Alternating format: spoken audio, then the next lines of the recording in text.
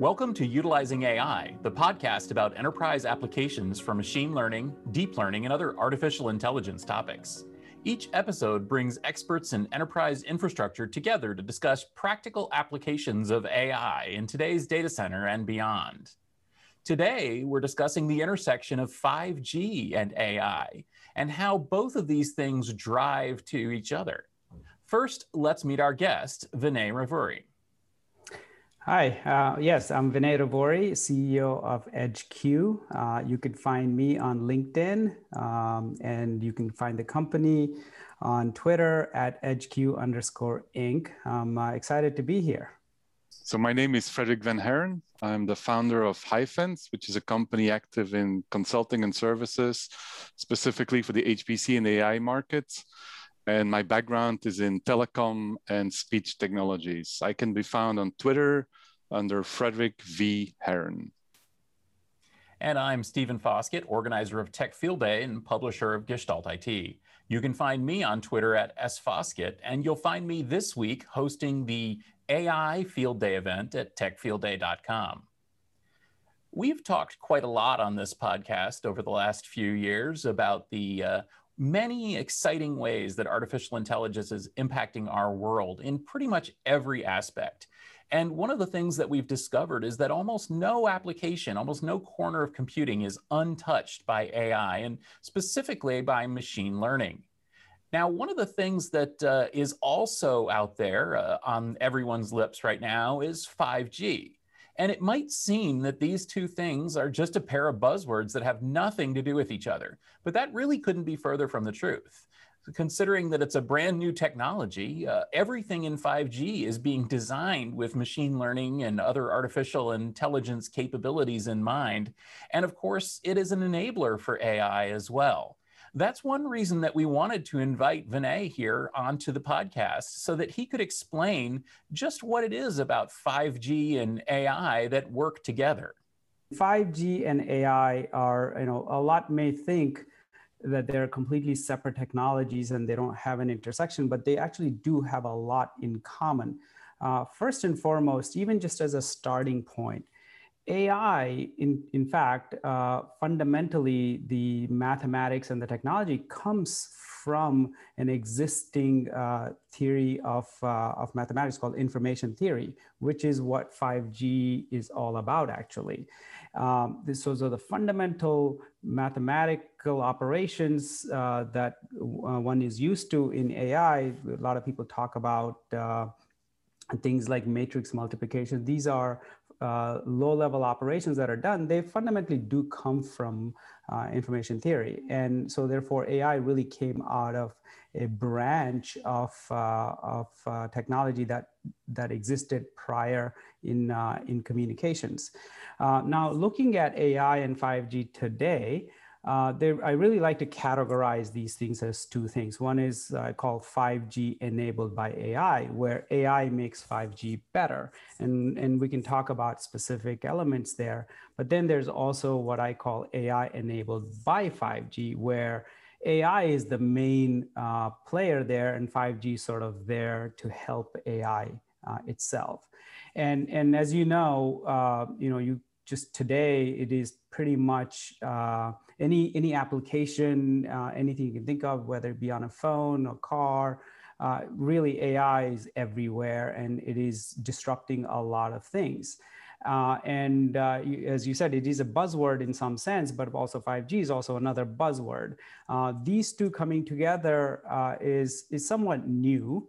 But for those of us that are in this field, we are seeing this as coming together and working in a uniform manner very nicely. And I think that in the next few years, you're going to see technologies that are rolled out, whether it be on a phone or it's a base station or a car or whatever it is, you're going to see those things intertwined and overall make the experience better. And that's the overall goal here.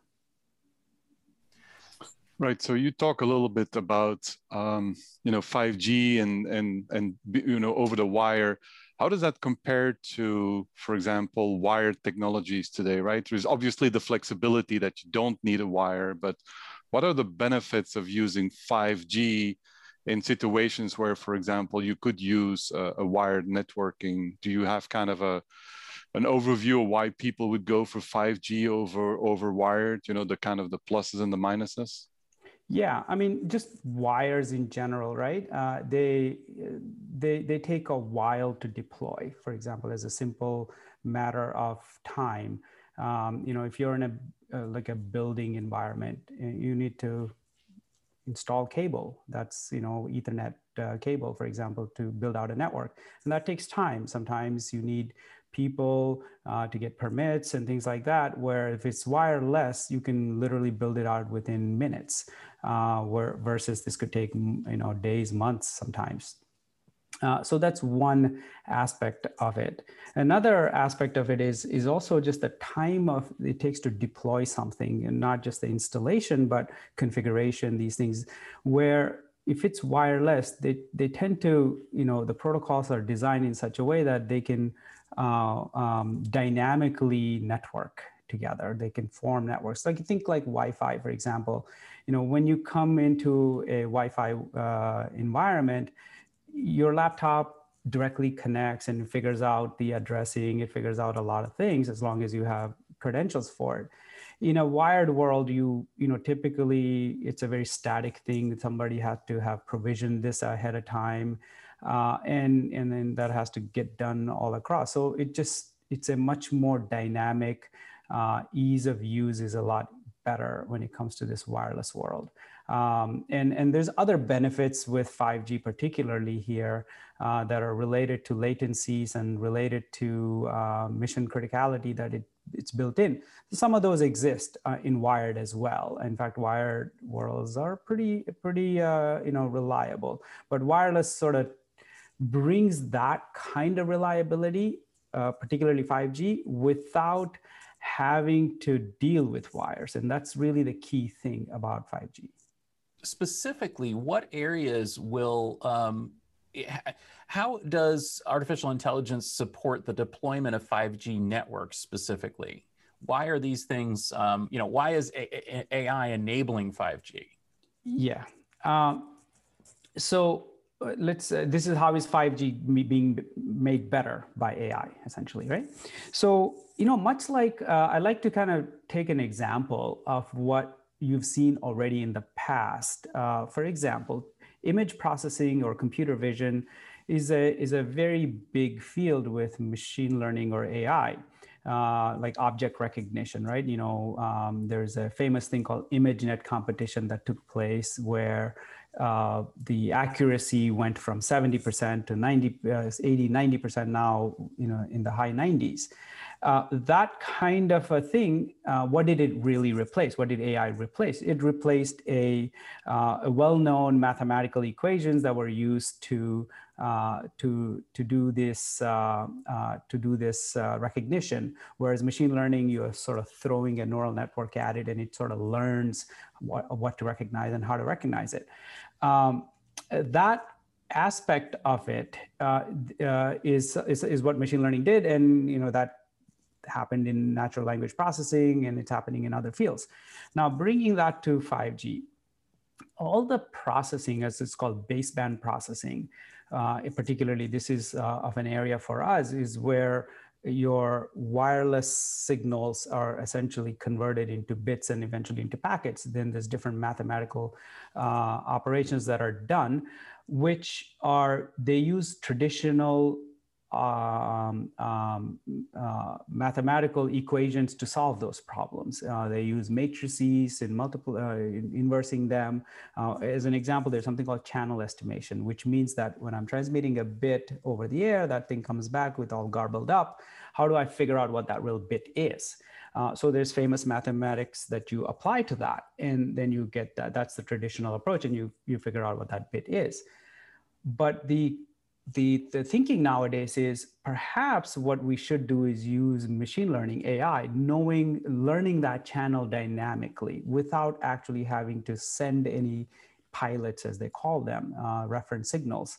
Maybe there's a way to do this by just learning the channel, just from data. And as in doing so, I potentially have higher performance that I can achieve with that. So that would be an example. Another example, maybe a much more simpler example, would be, let's say you as a user, like a cell phone user, I may learn your behavior. Like, this time of day I'm watching YouTube videos, or another time of day I tend to be on a phone call. Knowing this behavior, I can potentially reserve the channel or the bandwidth and provision things in a certain way so that I can schedule users automatically. In doing so, the network itself might be a lot more balanced and utilized in a better way. And that learning mechanism, it can also use AI. And the interesting thing about this here is that, unlike images and those things where you're looking for data, here you are constantly getting that data because you are the network. So you can learn this very dynamically. And that's the nice thing about 5G, is that you don't necessarily have to get data from somewhere else. You are part of that data, and you can dynamically learn and adjust the network. We've heard similar stories in the networking space and the data center networks and so on. So I think that that's very interesting to think that machine learning can solve some problems quicker than conventional math. Fred? Yeah, I was going to ask. So EdgeQ really delivers a product on a chip. So are you then saying that you're doing AI on the chip, or you're using your chip to enable customers to do AI, or maybe both? Actually, yeah, it's actually both of those. What we do is 5G enabled AI, meaning 5G being made better with AI. Those I call first party applications for 5G. So that's essentially implementing 5G algorithms in a more potentially efficient and high performant manner. Those we see as our own applications, meaning we implement that for ourselves and use our own 5G aspects, rather AI aspects of the chip to make 5G better. So essentially you get a silicon from us that's largely not known how the implementation is to a user, but it really is a better solution. That part is not so much seen by customers, but potentially there are customers that have the wherewithal to implement their own algorithms, can replace one of ours and implement their own. And that's the nice thing about what we do at EdgeQ, is that this is a very soft, software-driven silicon. So you can replace aspects or portions of the chip or the algorithms with your own as a customer. When I say customer, think like an OEM, a system box maker. On the other hand, AI-enabled 5G, use an example, think like there's a camera somewhere that's recording some video or surveilling something, and these images are sent to its next hop. Let's say it's a base station.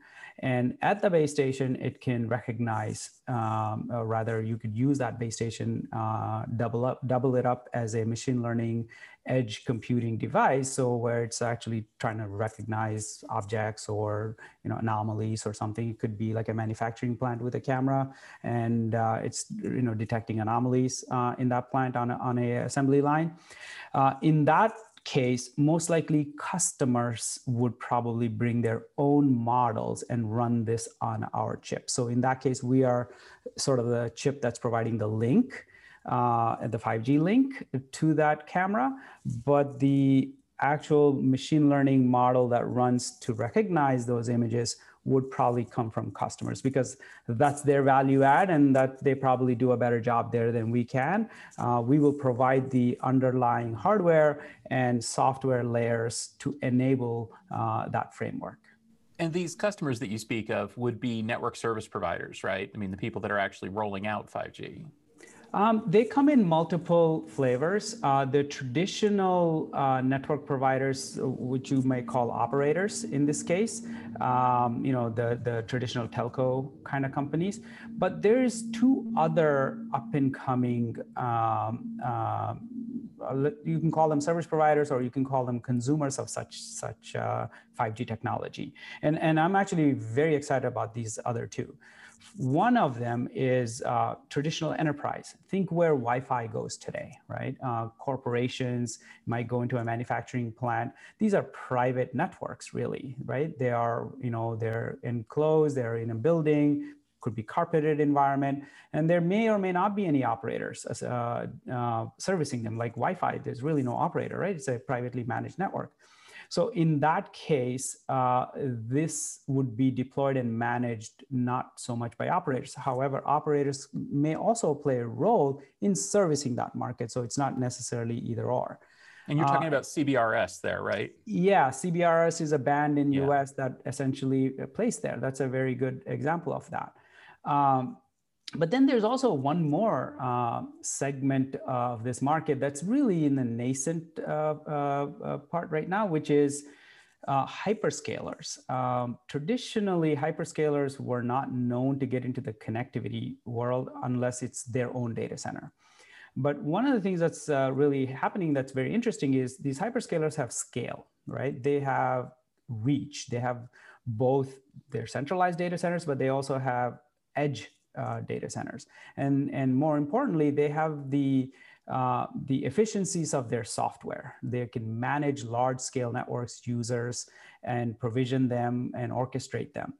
And 5G networks, as they're being deployed now with especially this thing called Open RAN, which is a very up and coming standard, where this sort of a network potentially can be serviced, and it looks like they may be by a hyperscaler. So Amazon and Dish recently made an announcement about that partnership, where Amazon would provide it's called a DU, or which is a distributed unit that's part of the 5G stack, which is an ORAN terminology.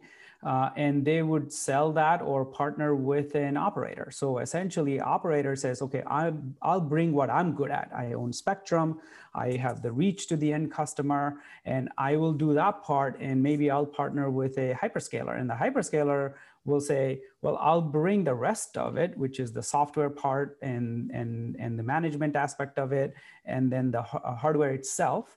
And you as a customer choose which ones you want, and you sort of kind of choose from a menu, and then voila, you have a service that stands up very fast because that's what these guys are good at. So that's a newer market, and that again can be CBRS, it could be non-CBRS.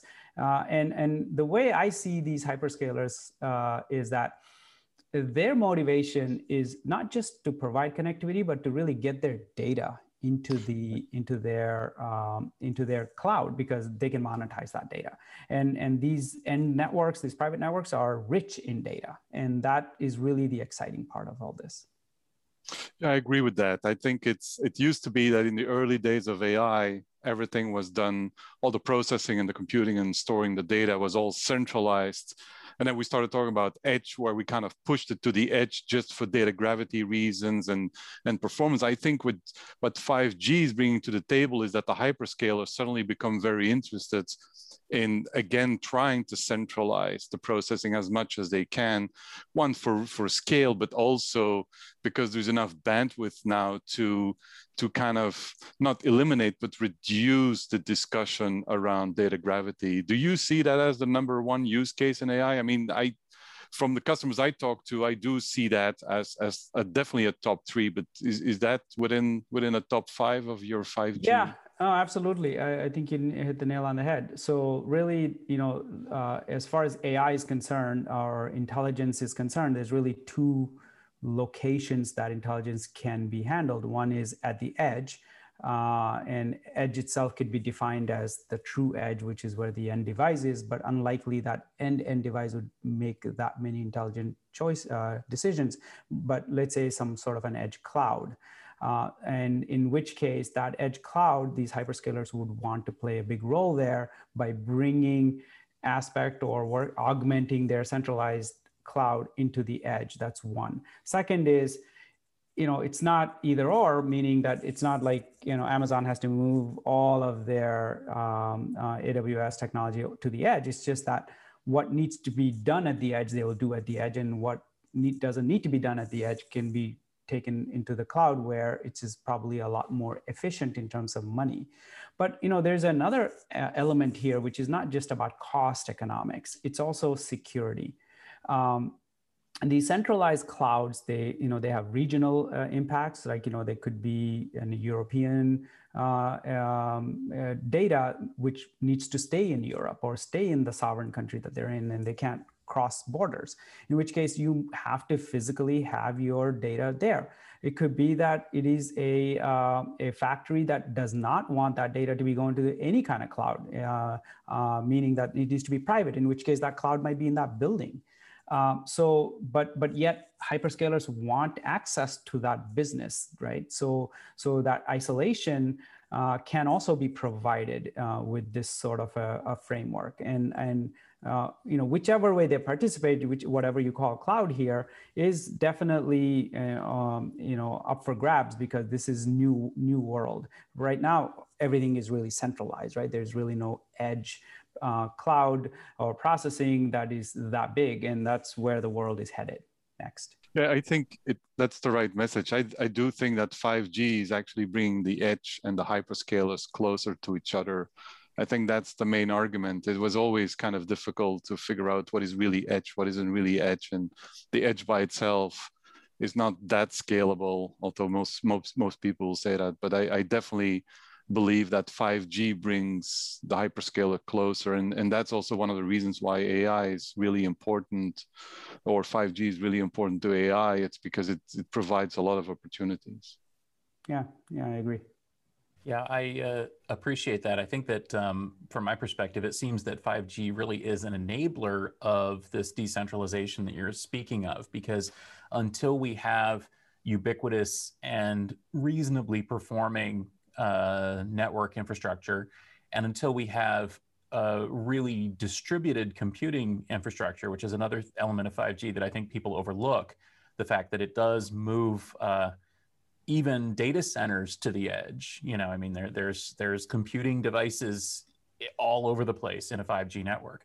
It really enables the deployment of applications seamlessly, all the way from client devices to network edge to edge core, I guess you could call it, to hyperscalers and the data center. And I think that it's really interesting to see how the compute infrastructure has just totally exploded, and 5G is sort of riding that, and AI is riding that. Is this how you see? I mean, where do you see this going? Where will where will we be looking at in 5 years from now in terms of edge and the 5G and AI? Yeah, that's a great question. I think there are several elements here. 5G, number one, cannot be in isolation, meaning that it isn't one thing that's just going to replace everything. You have to think about what happens to Wi-Fi in this context. That's one thing. Second is, how does 5G fit into existing, not just connectivity, but frameworks, software, and business models? How do people buy things? That's a second part. And the third part, which is in what type of applications will 5G actually enable here at the end of the day? Edge, cloud, and in analytics, these are all interesting, but what does it all enable at the end?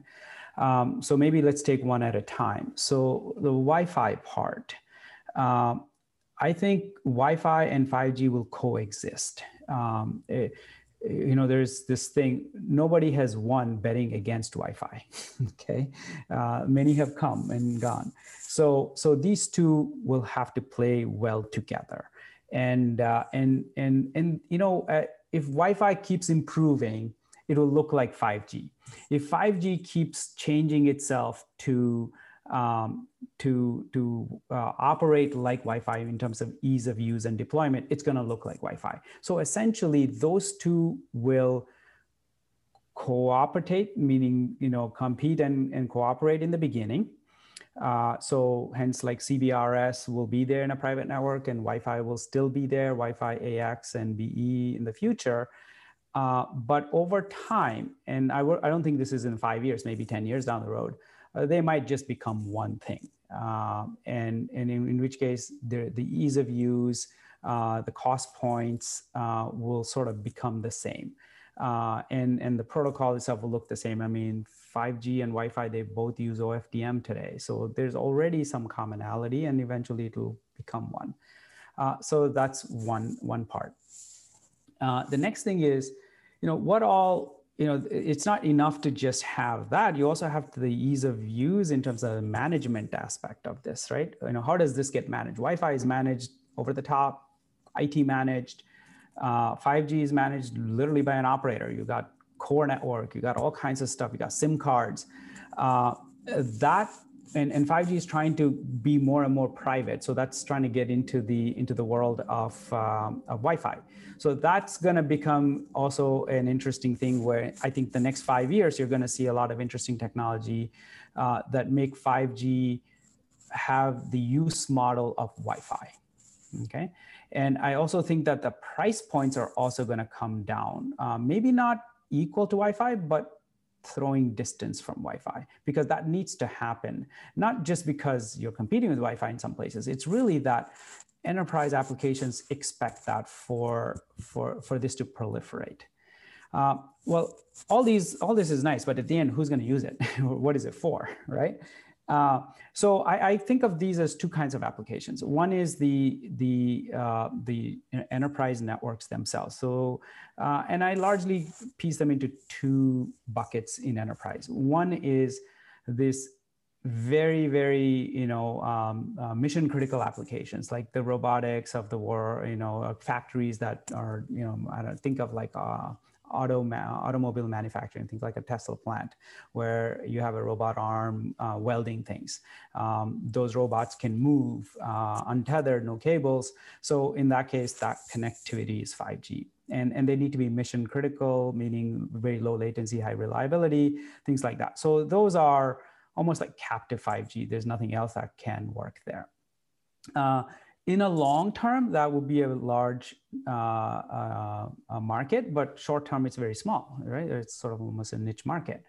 But then there's another set of applications in enterprise. I think that is where CBRS can go. It's essentially augmenting the capacity of Wi-Fi. So if you think of Wi-Fi from a spectrum perspective, right? You've got 5 gigahertz, 2.4 gigahertz, you got 6 gigahertz, but none of it is really that clean. Because all these, components are the clients on the network and access points, they're sort of colliding with each other. So essentially the efficiency isn't that great. However, 5G or cellular in general is a coordinated network and it's much more efficient. But what's interesting about this is that if you think about 5G as just a capacity expander, I'm just going to give you more clean spectrum. So hence I'm going to add more bandwidth to you. As long as the price points are brought within reasonable range, then 5G just becomes an extender of bandwidth in a corporate environment. And CBRS is that. For example, iPhone already enables CBRS, right? So you think of a world where you sort of roam into your corporation and essentially that network is either free or close to being free.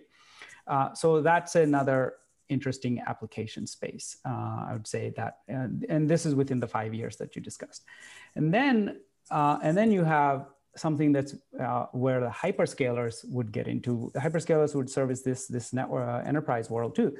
But then the consumer world is another interesting area, which is beyond the phones. And that, and this is my own vision or view of things, and we'll see, I guess, how this pans out. But if you think about Netflix and if you think about content today, content creators are king, right? Content is king, as they say. So, but if I am a content creator, I don't necessarily have the wherewithal to go build a network or a platform like Netflix. Right? It's just too expensive for us, two guys in a garage to do. But wouldn't it be good if someone creates that for me? So essentially gives me a Netflix as an API or something like that. Well, and then essentially controls the entire chain of this thing all the way to the phone. And who has that ability? Hyperscalers have that ability. For example, Google has that ability. Why not, right? They have data center, they have Android, so they can create this experience all the way to the end. And that's just a phone. What about cars? What about TV at home? And that end-to-end experience control, as well as having that and giving a content creator ability to spin up that service in, like, say, hours or days, is another very, very exciting thing. And I think you'll see that. I think in the next 5 years, you'll see a company like Netflix pop up. And it's a simple, like two guys in a garage that create a company like that. And I think that is where I sort of see the future of this. Interesting. So a service provider as a service almost. Yeah. Very interesting. Yeah. So, well, thank you so much for that. And it was a great way to bring this conversation full circle. As I warned you before, at the end of each podcast, I like to surprise our guests with 3 fun questions about the future of AI. And as you can hear, Vinay is somebody who's got a lot of thoughts about the future of AI. So let's see if we can knock him out of his comfort zone a little bit and ask him about some neighboring answers. Now, one of the things that you've mentioned and hinted at a little bit is autonomous driving.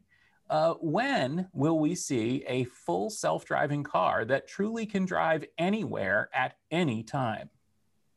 Wow. Yeah. Okay. So this is one of those crystal ball questions.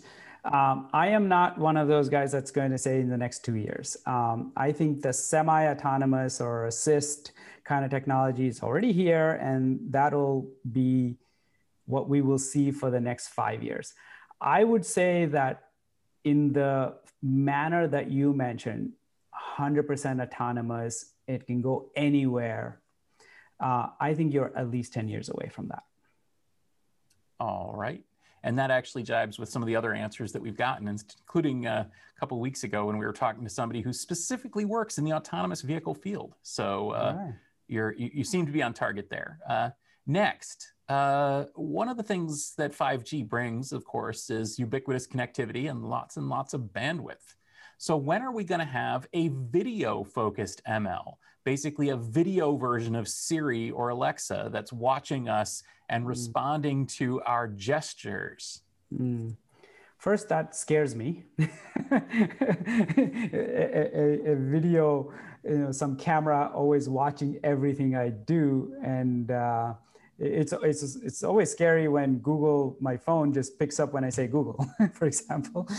So knowing that it's listening, I think the technology for that, I think it's nearby. Like a year, 2 years away. It's not that far, but I don't believe people will adopt that anytime soon. And the reason for this is, I think it's just security concerns. It's just like having a person watching you, right? Physically watching you almost feels that way when there's video in front of you.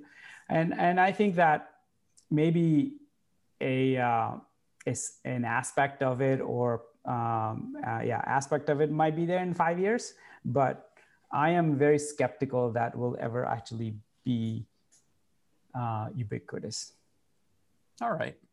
And finally, as someone who's interested in developing chips that would enable machine learning at the edge, how small could this edge get?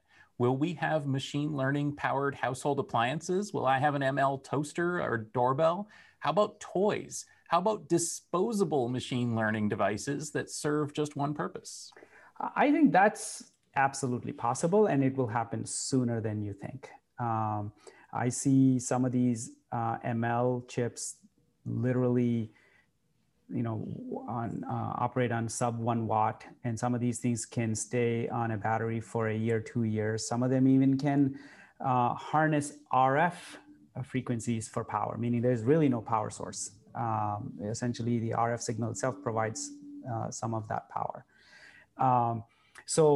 And I think that, we're going to see a lot of it. And I think within the next 2 years, you're going to see very, very interesting applications. Like you said, toys and vacuum cleaners and, all of that is definitely right.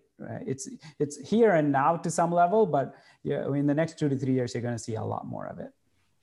Excellent. Well, thank you so much for joining us, Vinay. It's been really interesting. And I hope that our audience has enjoyed this too, because of course we've been hinting at 5G and talking about the impact of machine learning at the edge. And now we've got somebody who's really working in that space.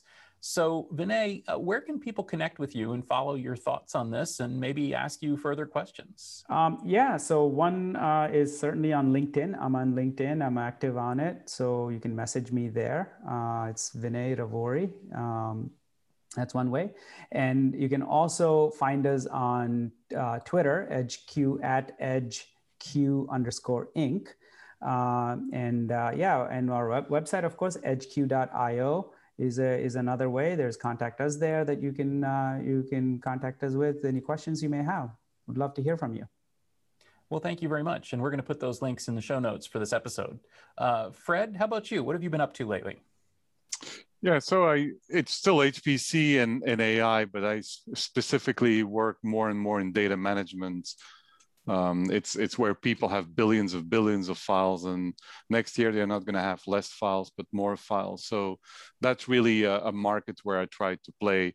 All my adventures and anything I write and is on LinkedIn. So if people are interested, they can find me on LinkedIn or on my website. But data management is really my pet work, if you want, right now. Well, thank you so much. And as for me, I'm going to be pretty excited to be hosting the AI Field Day event this week. I believe that Fred, you'll also be joining us there. And hopefully we'll see more of Vinay and EdgeQ in the future as well. So go to techfieldday.com to learn more about that.